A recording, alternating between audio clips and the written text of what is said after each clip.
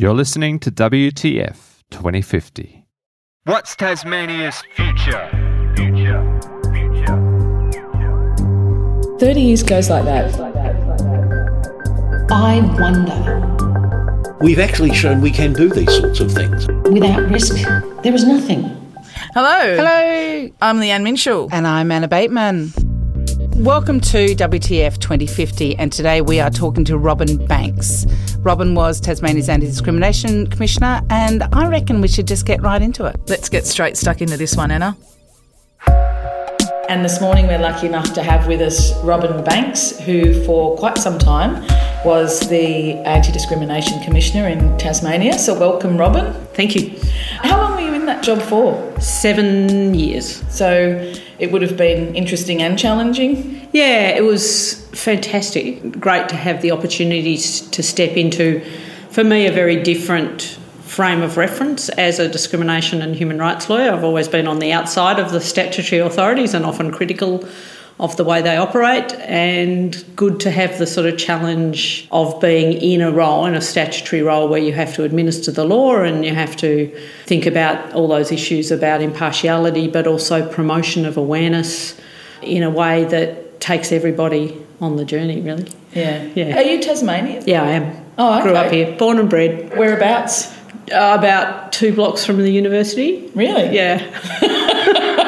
Yeah, so I grew up here. I left here when I was 18 to study architecture in Melbourne, and I was away with, home visits for 30 years. Okay. Yeah. What took you from architecture to, what was the route from the architecture? Journey, Yeah. The journey. So while I was studying architecture, I worked for an architect and I got involved in editing his master's. He was doing a master's on the way people use urban space, which was very fascinating to me. It still is. And I realised I wasn't going to be an architect. I realised that much as I love the built environment and I love design, it was not the thing that was going to be my lifelong passion. Yeah. The editing work I did for him, I thought, this is interesting. So I got a job with a small editing and typesetting outfit in Melbourne, in the sort of Fitzroy area, so very groovy downtown. And from there went and worked for a workers' collective called Bluestone, which produced Outrage magazine, which no longer exists, and a whole lot of gay and lesbian community newspapers and publications, but also did typesetting for university, student unions, that kind of stuff. And we got the job to typeset the first community-produced law handbook, which Fitzroy Legal Service was producing. So I got sort of interested in the law. Yeah. I thought, I like this thing. This is quite interesting. And through that I got involved as a volunteer in a legal centre. And then I got a job in the Federation of Community Legal Centres in Victoria, so in the peak body for CLCs, and got more and more interested in the law, but then got less and less enamoured with some of the politics of the community sector.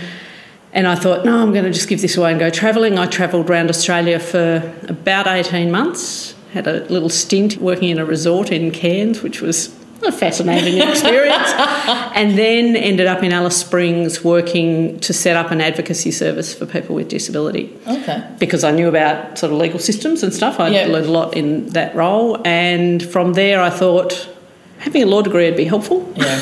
And so I began studying law part-time and externally through Deakin University. Okay. And then transferred to New South Wales Uni when I moved to Sydney to work at the Disability Discrimination Legal Centre there. Right. And from there, it sort of takes me on the journey pretty obviously from doing that, finishing my law degree. I went overseas and worked in Canada at the Human Rights Commission there for the best part of a year, came back, had a few years in private practice in Sydney, which was great, worked for a really good firm, and then had the most extraordinary opportunity to be the CEO of the Public Interest Advocacy Centre, which is, well, it certainly was the biggest community legal centre in Australia and the only one funded to do public interest work, test case work, law reform work. Is it still funded? It is still funded. It's gone through some really challenging times after I left, when there were quite significant changes in politics and attitudes to that kind of work. And so I guess I had the luck of being in the right place at the right time when our funding was very solid. And that was in Sydney? And that was in Sydney. And then I grew up here, so I always wanted to come back, and the job as Anti-Discrimination Commissioner was advertised and I applied for it and I was lucky enough to get it. Yeah, so that's how you go from, here in architecture to... and I still have a lot of interest in the built environment. My partner runs an access consultancy and I do some work with him because I understand how plans work and I understand how access works for people with disability, so...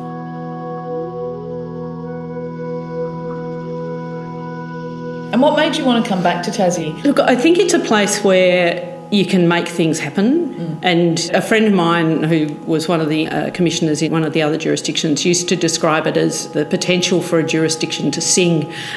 Nice. And Tasmania is one of those places where, given the right mix of people and the right attitudes, you can make things sing. You can make really positive, progressive change.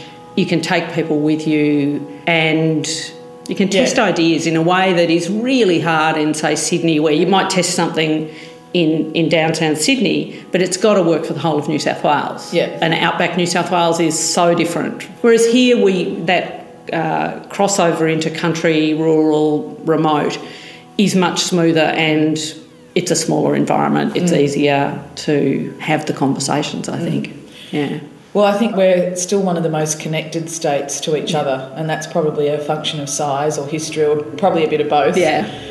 It might be about being an island as well. Could be. Yeah.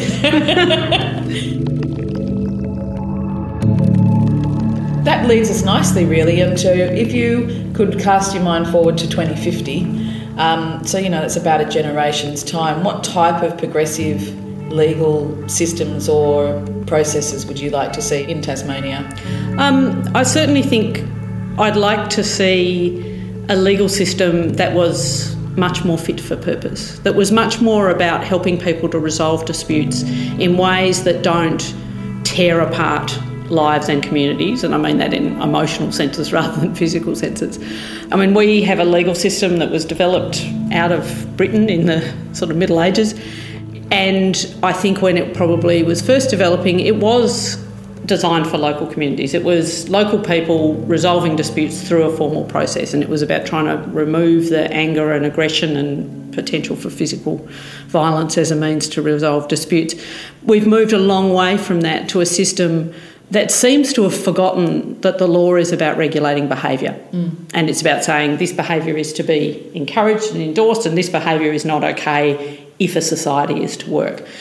I think we need, as a legal system, to have a much better understanding that what we're doing is dealing with human behaviour. And we're also dealing with people's lives, and it's critically important, I think, that we move to a less litigious and a more what they'd call alternative dispute resolution, but a system of dispute resolution that allows people to engage with the emotion that's happening as well as the factual matrix. So for me, that means, the kind of work you do in discrimination law, which is the conciliation work. Good conciliation helps people to see the other person's point of view and to understand that people aren't doing things out of animus or bad faith. They're doing things because they can't see your perspective and they have a particular set of emotional history and baggage. They're acting the way they think emotionally they should be acting. And if you can help people to see those perspectives, it can really open up a conversation that's quite different. And I think that's true not just at the micro level of individual disputes, but at the broader level. And I think one of the exciting things that was happening when I came back here to take up the role as Commissioner was the Forestry Agreement, where people got together and actually sought to understand each other's perspectives. You could see a potential different future in the forest and in Tasmania as a result.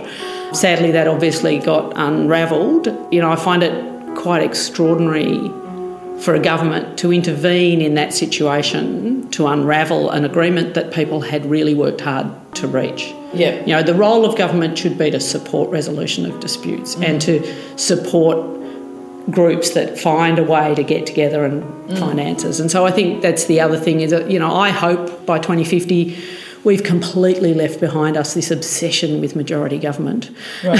which I just find completely bizarre. And all my European friends go, really? Why do people do this? Particularly in the context of a country in which we've had coalition governments regularly. Yeah. But for some reason that's different. Coalition's a Coalition. Yeah, exactly. The coalition's a coalition. And for some reason that coalition is considered almost a natural event, and yet any other coalition isn't.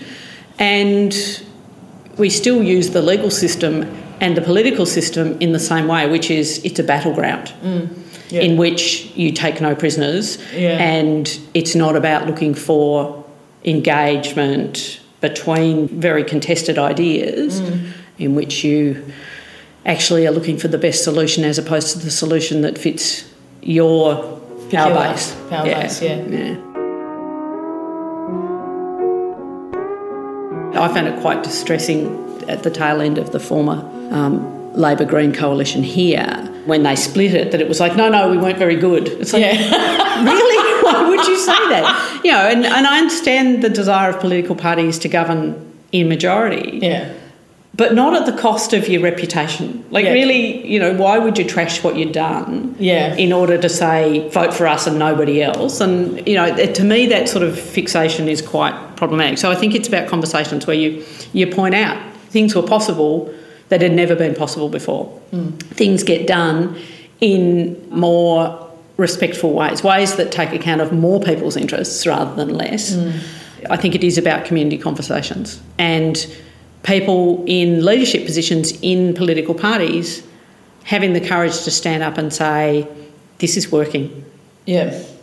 And while it may not be our ideal, it is working. And I'd quite like them to question even that premise that it's not the ideal, because I'm not sure it's not the ideal, because I think having to nut out complicated compromises, it's more likely to end up with a good outcome, I think, for more people.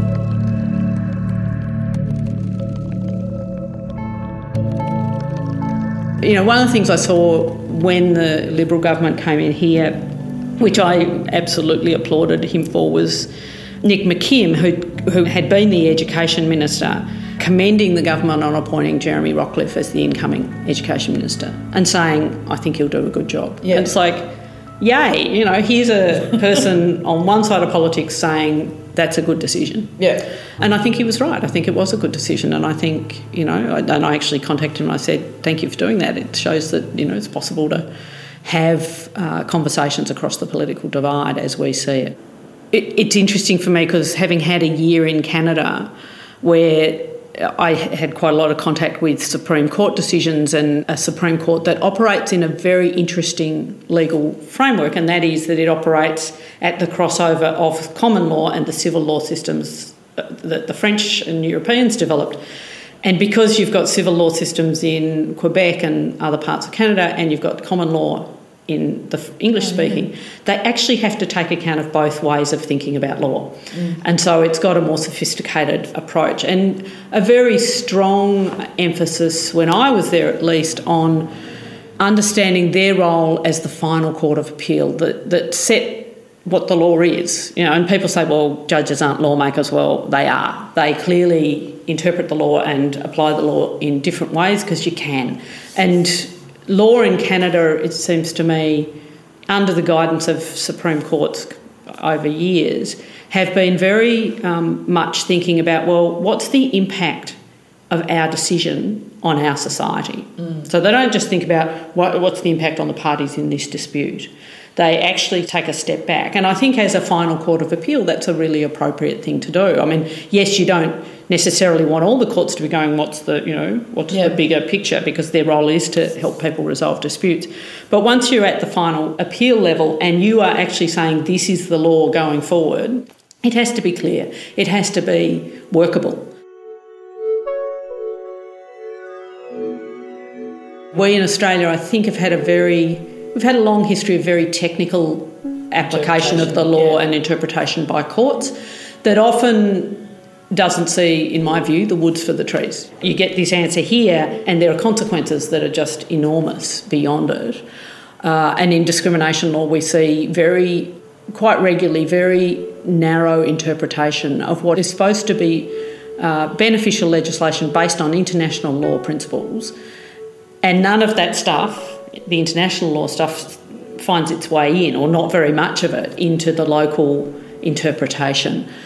Sometimes that changes and you get tribunals and courts that are doing fantastic work that really get that, what they're in the business of is resolving disputes in ways that are helpful. You're listening to WTF2050. What's Tasmania's future?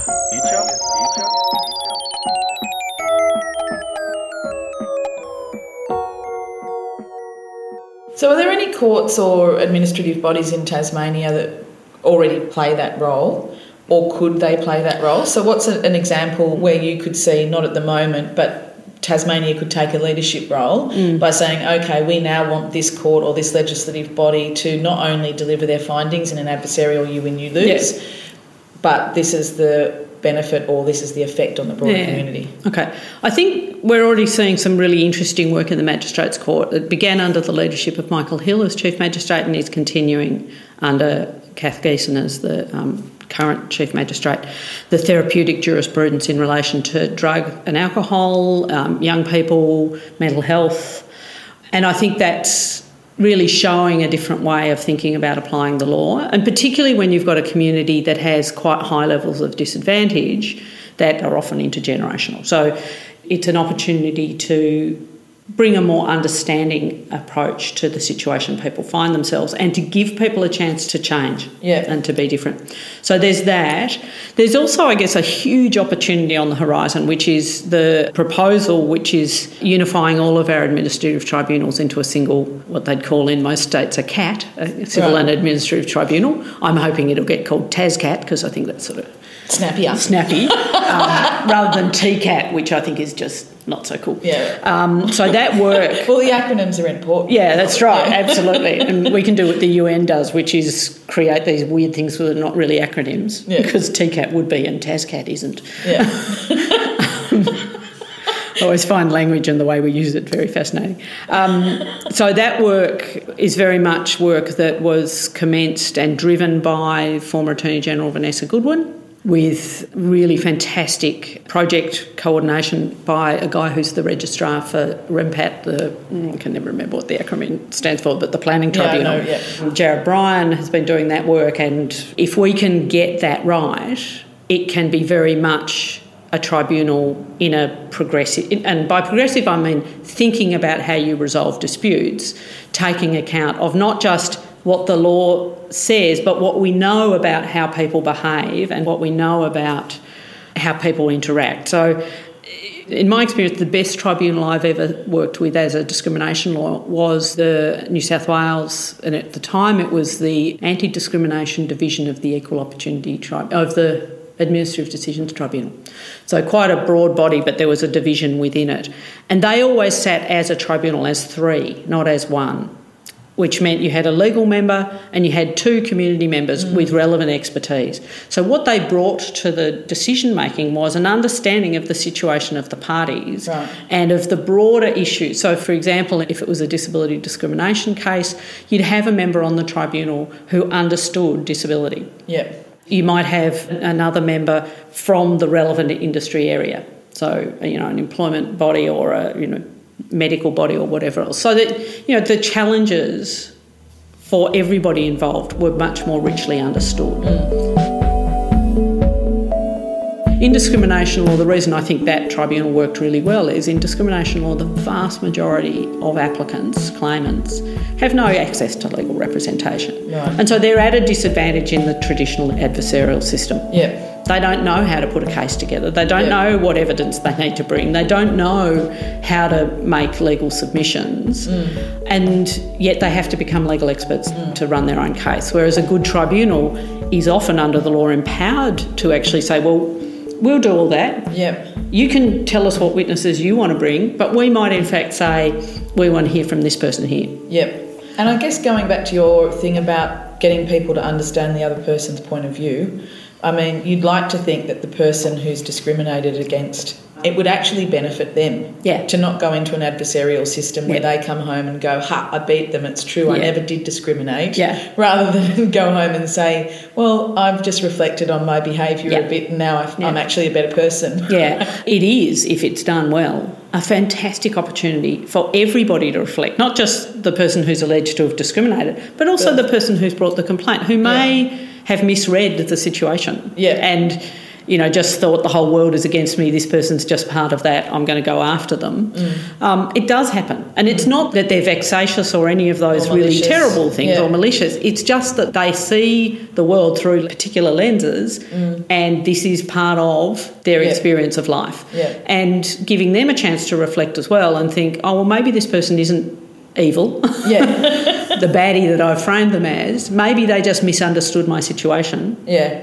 If the formal legal process can then support that rather than undermine it or set up a completely conflicting approach, I think that's a really positive development if we can get there.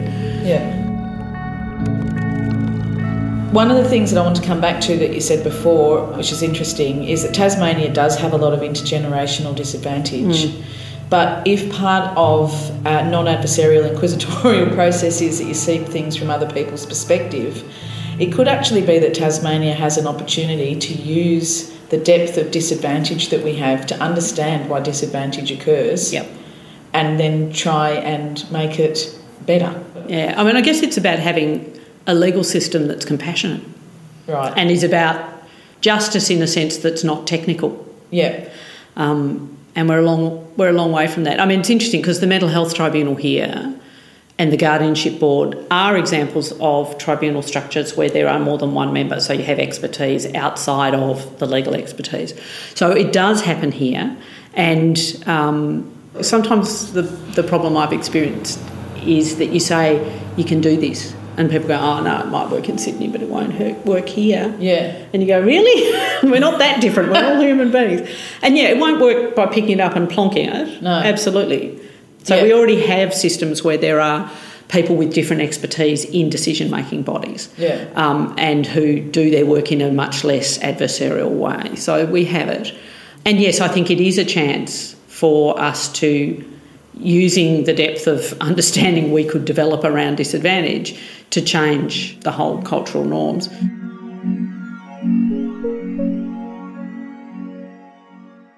Rosalie Martin's goal for 2050 is that we don't have jails in Tasmania. That's a pretty good goal. But I think if we're going to reach that goal, we also need a compassionate and inquisitorial form of legal structures, not adversarial. So not adversarial and punitive. Not adversarial. I mean, I know Rosie really well. I'm on the board of Chatter Matters, and I have a sort of history of interest in prisons and particularly women's prisons. And for me, if we've got to have prisons, which I sort of do wonder if there's a point where we can get rid of them, I want people to come out of prison with a hope that their future is different to their past, that they can live a life where offending is really not the only option they see. And, we know it's not the only option they have, but if it's the only option you can imagine, then it's the only option the only option you have. And so, that idea, and it's the work Rosie does, of giving people hope and the skills to operate differently behaviourally, to behave differently, because it's all about communication. It's such life-affirming work, and it does give you the possibility that, people don't reoffend and people pass on better skills to their kids to deal with disputes they have in different ways. I don't think it's a positive thing to put people in prison, particularly not for the short-term sentences that, certainly the significant majority of women are in prison for very short terms. One of the funny upsides of prison for at least some women, it's a safe environment and it's an environment that's a bit calmer. And so even though it's not a therapeutic environment, it may be the only environment in which doing therapeutic work with them is possible. Wow.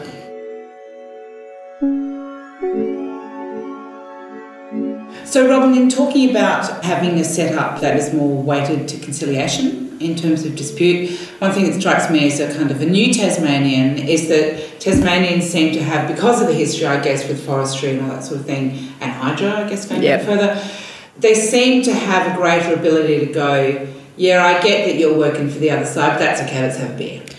Yeah, so I think there are two aspects of Tasmania that make conciliation a really important thing. One, because, yes, we do find ways to put our differences aside in order to have a life and to have a society and a community.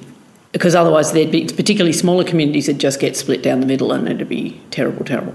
But also, in a place with lots of small communities, highly adversarial systems of dispute resolution, I think, are unworkable, actually, at the end of the day.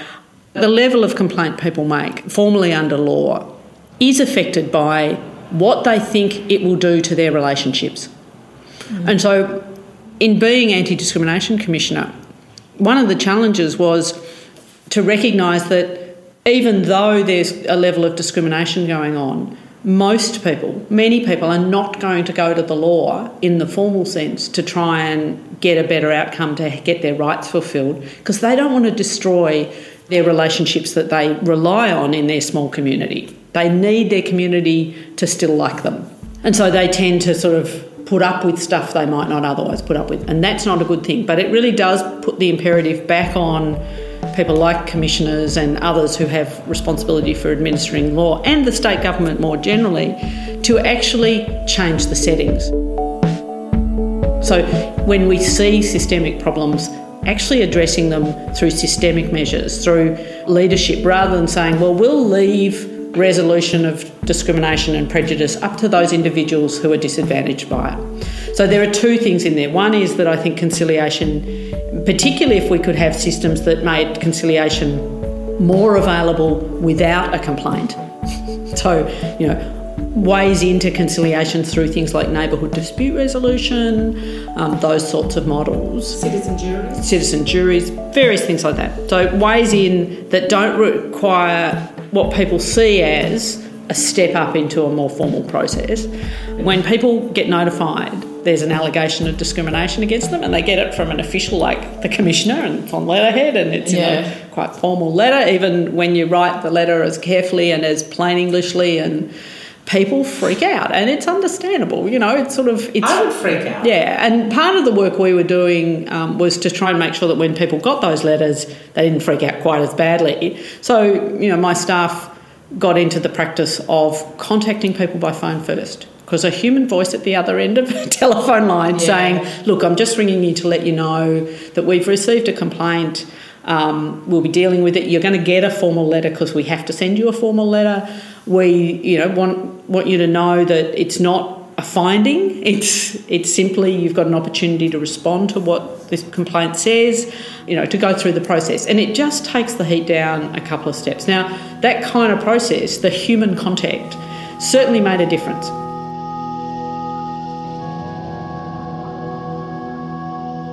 I think there are ways to help people to deal with tensions before they turn into disputes. Yeah. And I think it takes people having the skills to name stuff up. So as well as being involved with Chatham Matters, I'm also involved with A Fairer World, which is a tiny, Chatham Matters, tiny NGO. It's got, half a staff member sort of stuff.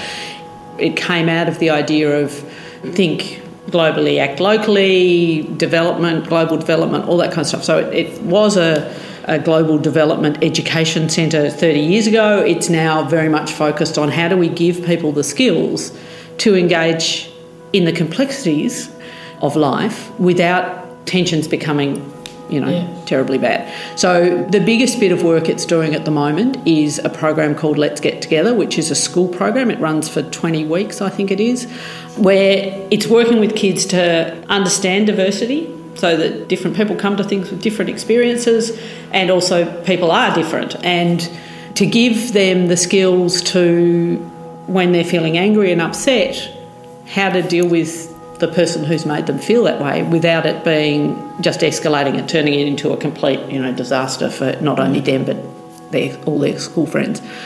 So it's partly about that idea of helping people to deal with conflict before it becomes resolvable, and how to engage as active citizens.